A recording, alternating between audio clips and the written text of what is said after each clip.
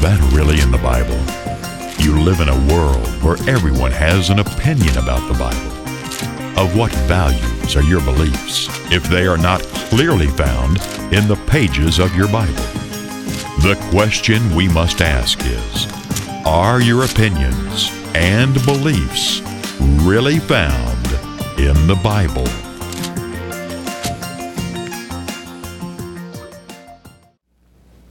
Well, hello, I'm David Freeman with Is That Really in the Bible? Question, is Christ mad at television evangelists? Is Jesus mad at television evangelists? Well, let's take a look at a scripture that may give us some clue here. Isaiah 56 and verse 10 says, His watchmen are blind, they are all ignorant, they are dumb dogs that cannot bark, sleeping, lying down, loving to slumber. Wow, I mean, this is quite a condemnation for watchmen or ministers or preachers, the people that are supposed to be watching and looking and warning their congregations and society and speaking out against sin. He says, look, their watchmen are blind, they're ignorant. They're all dumb dogs that cannot bark, sleeping, lying down, loving to slumber. Like a dumb old hound dog underneath the porch, wanting to come out when danger approaches, and will not even bark. Continuing on in verse 11, it says, Yea, they are greedy dogs, which can never have enough, and they are shepherds that cannot understand. They all look to their own way, every one for his own gain from his quarters. You know what that's telling you? You know, I asked the question, is God angry at television evangelists? What this is telling you is that it's all about money. That's really what it's all about. It says they are greedy dogs that can never have enough. And they all look to their own gain. It's all about my personal gain. It's all about the money. Is Jesus mad at television evangelists? And I say that, yes, he is. Yes, he is. Now, there's a television minister that I do respect, and he was telling a story about there was this fundraising marketing organization that came out to visit with him, and what they promised him was an extra $4 million a month in revenue, that they could guarantee him an extra $4 million. Maybe it's an extra $4 million a year, but I forget, but it's extra $4 million, that's a lot of money. But they could guarantee him an extra $4 million, maybe it's yearly. And what they started doing is they started showing him all of these marketing letters and these pictures of orphanages and starving children, and how they would send out the letters and how that they would, get the money coming in. And this minister said, wait a minute. He said, I don't have any orphanages. I don't have I'm not doing any works over in other countries like this. And they said, don't worry about it. Said, neither do these other ministers. And they began to name some huge, big name ministers. He said, they don't have the orphanages either. They're not doing any of this work either. And that just struck me as, well, first of all, it's an absolute lie. And this particular minister did not, he sent them back home, sent them packing, and said, don't ever come back here again. And like I said, I have to respect that. But again, is God angry at television evangelists? Now, it seemed like I was watching TV just recently, and there was this guy comes on. He talks about sowing a seed, and he wanted $1,000. I mean, he had the gall to ask for he said, put it on your credit card. Yeah, that's a great idea. And he talked about sowing a seed of $1,000 and placing it on the altar, And what this guy does is he runs like a telethon. And he tells this cute little story about sowing seed, about how whatever you sow, God can multiply. And I understand that. I mean, I understand the concept of sowing. I understand if you sow a kernel, a corn seed, that you don't just get one big seed, you get corn stalks and ears of corn with thousands, hundreds of kernels on them. I understand the concept. that God can multiply. I mean, it's not like I don't get that. I understand that. But as I listened to this guy, first question I had, well, why should I send it to him? You know, why do I have to send $1,000 to him? Why not do something else with it? Why not give it to someone that needs it or whatever? Why should I send it to him?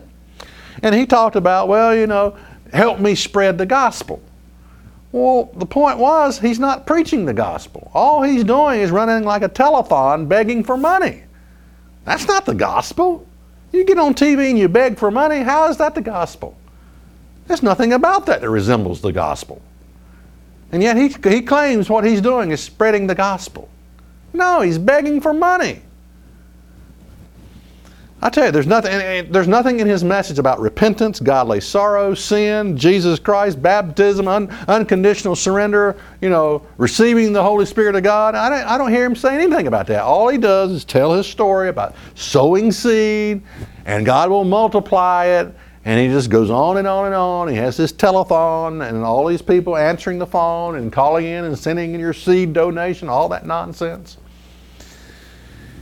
You know, if you think by sending, you know, someone money, a $1,000 seed donation, you know, if you think your life is going to turn around because you do that, you're not thinking right. You're just not thinking right if you think that's going to somehow solve your problem. What you need is a personal relationship with God. You don't need to send some jackass $1,000 in the mail. You know, that's the last thing you need to do. Is Christ mad at television evangelists? I think he is. And you see, here's the thing. The real fundraising begins when they get your name and address. You see, people watching these programs may watch it for years and never send in a dime. But once you make that call and you send in that donation, they have your name and address, and that's when the real fundraising begins for them. Now, if you ever gotten on some of these lists, religious buffoons that are out there, here's some of the things you might receive in the mail. I'm just going to go through a list of things you might get in the mail. A popsicle stick, a red string, a piece of rope, a piece of a jigsaw puzzle, a paper prayer rug, powdered grape juice, and a communion wafer, a little cake and a purple sack, a vial of olive oil, a 4-leaf clover, a container of holy water, an anointing cloth, a small packet of sugar, a little gold heart, like a charm bracelet, a gold wedding ring, a silver wedding ring. Now, all of these things are marketing techniques. And a lot of these things, you know, they'll send them to you, but they'll expect you to return. You know, they might want to, you know, they'll send you a couple of gold coins, but expect you to send about $100 along back with it or something like that, you know. It's all, what it is marketing techniques that they use to talk you out of your money. Okay. Now and I don't know why people have to be ignorant in this area to not realize what's going on. You know, because this has been uncovered again and again and again on the news. There was many years ago on primetime TV, there was a church located in Texas. And what they found out, you know, they went in there and uncovered a lot of stuff, and they found out that the mail was forwarded unopened to a bank in Oklahoma. And the ministry was in Texas, but the money and the mail all went to a bank unopened in Oklahoma. The money, of course, was extracted from the letters, and then the rest, all of the other stuff, was tossed into the garbage dump. And in this interview, you know, what was sort of heartrending is that they went back to these garbage dump, and here were pictures of people had sent in pictures of their family, and they'd written letters of heart-rending stories of sickness and prayer requests. All this stuff is just thrown into the garbage dumpster. The money, of course, went into the bank. but the rest was just thrown away. There were blank sheets of paper where people had traced out their hand, because the minister said, trace out your hand, send it to me, and I'll lay my hand on it and pray for you. Yeah, all that was thrown into the dumpster. Now again, I'm asking you, is Christ mad at television evangelists? Is he mad? Now, first of all, I think it would do us good if we understood what an evangelist, what does the word mean, an evangelist? Well, actually what it means is a preacher of the gospel. Well, what gospel? Well, the gospel of the soon coming government of God, the kingdom of God on this earth. That was the message that Jesus brought. Jesus came and he brought a message about this soon coming government, kingdom of God on this earth. In other words, he said, I'm going to return to this earth, and when I do, I'm mad, I'm angry, and I'm going to set things right. I'm going to make it right. I'm going to make your little world right. And that was the gospel that Jesus brought. Not only that, you can be a part of that kingdom that is coming to this earth. You too can rule alongside of Christ in this government of God. I mean, think about it. What would you like to correct? What wrong would you like to correct if you had the power? See, the problem is you don't have any power right now. You just got an opinion. But suppose you had power. Suppose God gave you power to right a wrong. What would you like to fix? And I'm telling you, there's a lot of things I'd like to fix about our stinking, rotten society in which we live. You better believe it. So, God is going to intervene in this sin-sick, war-weary world of suffering and death. That's the gospel of the kingdom of God. He's going to return, and he's going to intervene in this sin-sick world. An evangelist is not using God's name to screw you out of your money. That's not an evangelist. Why would you think that's an evangelist? Some guy gets on there begging you to send him money. That's not an evangelist. That's not the gospel. It's a fraud. It's a fake. It's a parasite. A lot of these men are nothing but parasites. They just suck, the blood out of it. They suck the money out of you. That's all they're good for. Remember Isaiah? What Isaiah said in Isaiah 56 and verse 11, it says, yea, they are greedy dogs that can never have enough. You got to understand this. You got to be able to identify it when you see it.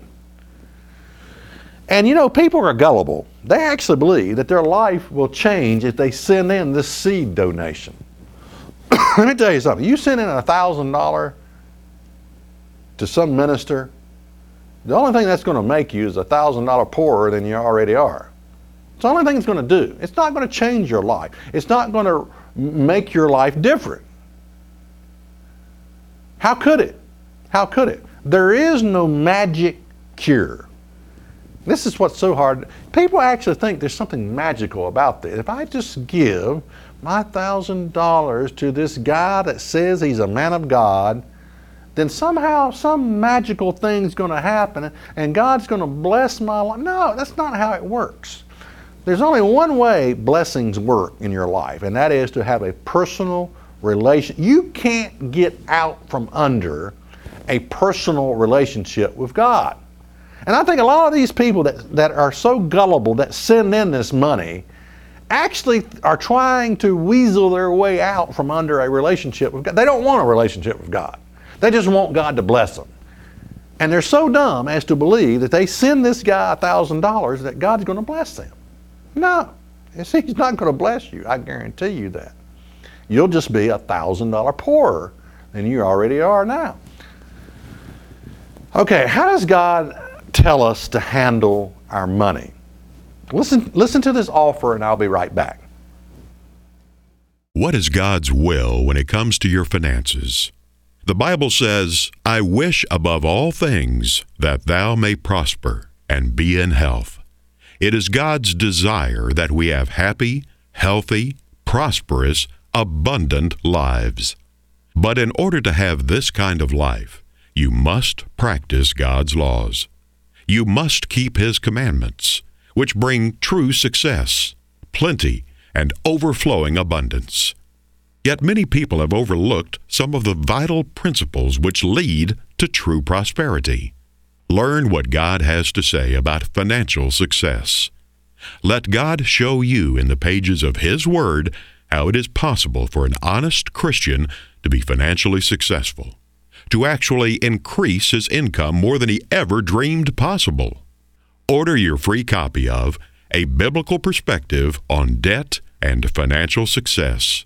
Order by writing to Church of God, Rocky Mount, 27 Brookledge Lane, Rocky Mount, Virginia, 24151. That's Church of God, Rocky Mount, 27 Brookledge Lane, Rocky Mount, Virginia, 24151. Also, visit us on the web at isthatreallyinthebible.org. Okay, what's really in the Bible about how to handle our money? That's what this program is called, Is That Really in the Bible? Well, let's take a look at what's really in the Bible about handling our money. Does the Bible say, give it to some television evangelist who's sowing seed, give him a $1,000 seed donation, put your seed donation on the temple of God? Is that what the Bible says? What does the Bible say about how God blesses us and how, as far as money is concerned, what does the Bible say? All right, Malachi 3 and verse 8 says this. It says, will a man rob God? Yet you have robbed me. But you say, well, wherein have we robbed thee? In tithes and offerings. Now listen, folks, if your life is not blessed, maybe you ought to take the instructions that come from the Bible. God says, you've robbed me. And we ask how, and He says, in tithes and offering. Well, what is a tithe? Is a tithe a $1,000 seed donation? No. A tithe is 10% of your income. If you want to know, okay, how does God work? What does God expect from us when it comes to money? What He expects is 10% of your income. Now listen, if you don't make anything, you don't owe anything. That's what's really cool about the tithe. 10% of nothing is nothing. So 10% of $100 is $10. 10% of 1,000 is $100. So it all depends on what you make. So now this is what the Bible says to do concerning your money. You are to give 10% of your income. Now, maybe you say, well, I'm not a religious person. Well, let me tell you something. There's a lot of non-religious people who have learned the blessings of tithing. I've heard about them. They just learned that even though they don't tithe to a church, they tithe to charitable organizations, hospitals, a lot of the good works that are out there that help children. They tithe, give 10% of their income to charitable organizations. And they talk about the blessing that produces in their lives. That is the blessing of giving, the blessing of tithing, 10% of their income. These are non-religious people who have said this. So I just want to bring that point up, Malachi 3 and verse 9 says, you are cursed with a curse, for you have robbed me, even this whole nation. Now again, do you feel like you're under a curse? Well, if you do, God says, this is what God says. He says, look, you're cursed with a curse because you've robbed me. How have you robbed me? In tithes, not by not tithing, 10% of your income. So, if you feel like you're under a curse, then there's something you can do about it. But you got to do it God's way. It doesn't say give money to some parasite using God's name to talk you out of your money. It doesn't say to do that. It says 10% of your income. Now, okay, so if you're a non-religious person, you can tithe, to charitable organizations. Now, how about if you're a religious person? Well, you can tithe to your church. Of course, people come up with excuses like that. Well, I can't find the right church. Well, you're never going to find the right church. You're never going to find the perfect church. The moment you walk through the door, it ceases to be a perfect church. because you're in it. So quit using that excuse, so I can't find the perfect church, whatever. There are no perfect churches. Well, anyway, so if you're religious, you can tithe. I mean, there's all kinds of churches out there that do a lot of good works. Maybe not all of them, but there are some. Malachi 3 and verse 10 says, "Bring you all the tithes into the storehouse, that there may be meat in my house, and prove me now wherewith, says the Lord of hosts, if I will not open you the windows of heaven and pour out a blessing, that you shall not have room enough to receive it." Now, I like this verse because God says, prove me, test me in this area, and see if I won't pour out a blessing so great that you can't even receive it. What's he talking about? He's talking about tithing. You know, if you want it to test God, here's a good place to start. Start by tithing. And God says, look, prove me. See if I won't pour out a blessing upon you. Now, we're talking about what the Bible says concerning our money. How we use our money, what to do with our money. There is a way that God said, this is what you do. It's called tithing. And now notice what I did not do. I talked about tithing. I talked about tithing is 10%. I talked about if you're a non-religious person that you can tithe to a charitable organization. If you're a religious person, you can tithe to your church, you know. But notice what I didn't say. I didn't say anything about sending your tithe to me. Can you believe that? I'm not begging for your money. I'm not asking for your money. You see, what I understand is this: tithing is personal. It's between you and God. God will put it on your heart where if you need to, if God wants you to send me money, believe me, He's big enough to cause you to do that. But I don't get on TV and beg for money and tell these cute little stories and cause you to believe that if you send in money to me, your whole life's going to turn around and you're going to be blessed. No, I'm not going to lie to you. So, you know, this is what I want you to understand. Tithing is an act of worship. And where you tithe is between you and God. That's a decision that you got to make in prayer and in your relationship with God. Lord, where do I need to send this money that you bless me with? You only ask for 10%. I mean, goodness gracious, the IRS asks for 30 or 40%, but you only ask for 10%. And you should put God first in your life. You see, tithing is an act of worship. It's personal. It's between you and God. And I'm telling you, God, there's a lot of stories about tithing, how that God has blessed people in this area of giving. But it's got to be personal. If you're doing it with the wrong motive, then I don't know how good that's going to work. But if you're doing it because, God, you are great. God, you give me every breath of air that I breathe. You've given me my life. You've given me my family, my wife, these relationships, you've blessed me. And I'm grateful for that, Lord. And I just, in a small way, I just want to say thank you for all that you've done for me. We don't actually give to God when we tithe because God doesn't need anything. And then, you got to ask the question, okay, if God doesn't need anything, then why do we tithe to Him? Well, let me tell you, it's about you. It's what tithing does for you. Because they don't do anything to God because God doesn't need anything. The scripture says, if I were hungry, I wouldn't tell you. All the cattle in the field are mine. Everything's mine. God doesn't need your money. So if God doesn't need your money, then why tithe? Well, I'm telling you why. It's what it can do for you. It's the blessing that it can produce in your life. It's how it can make you feel.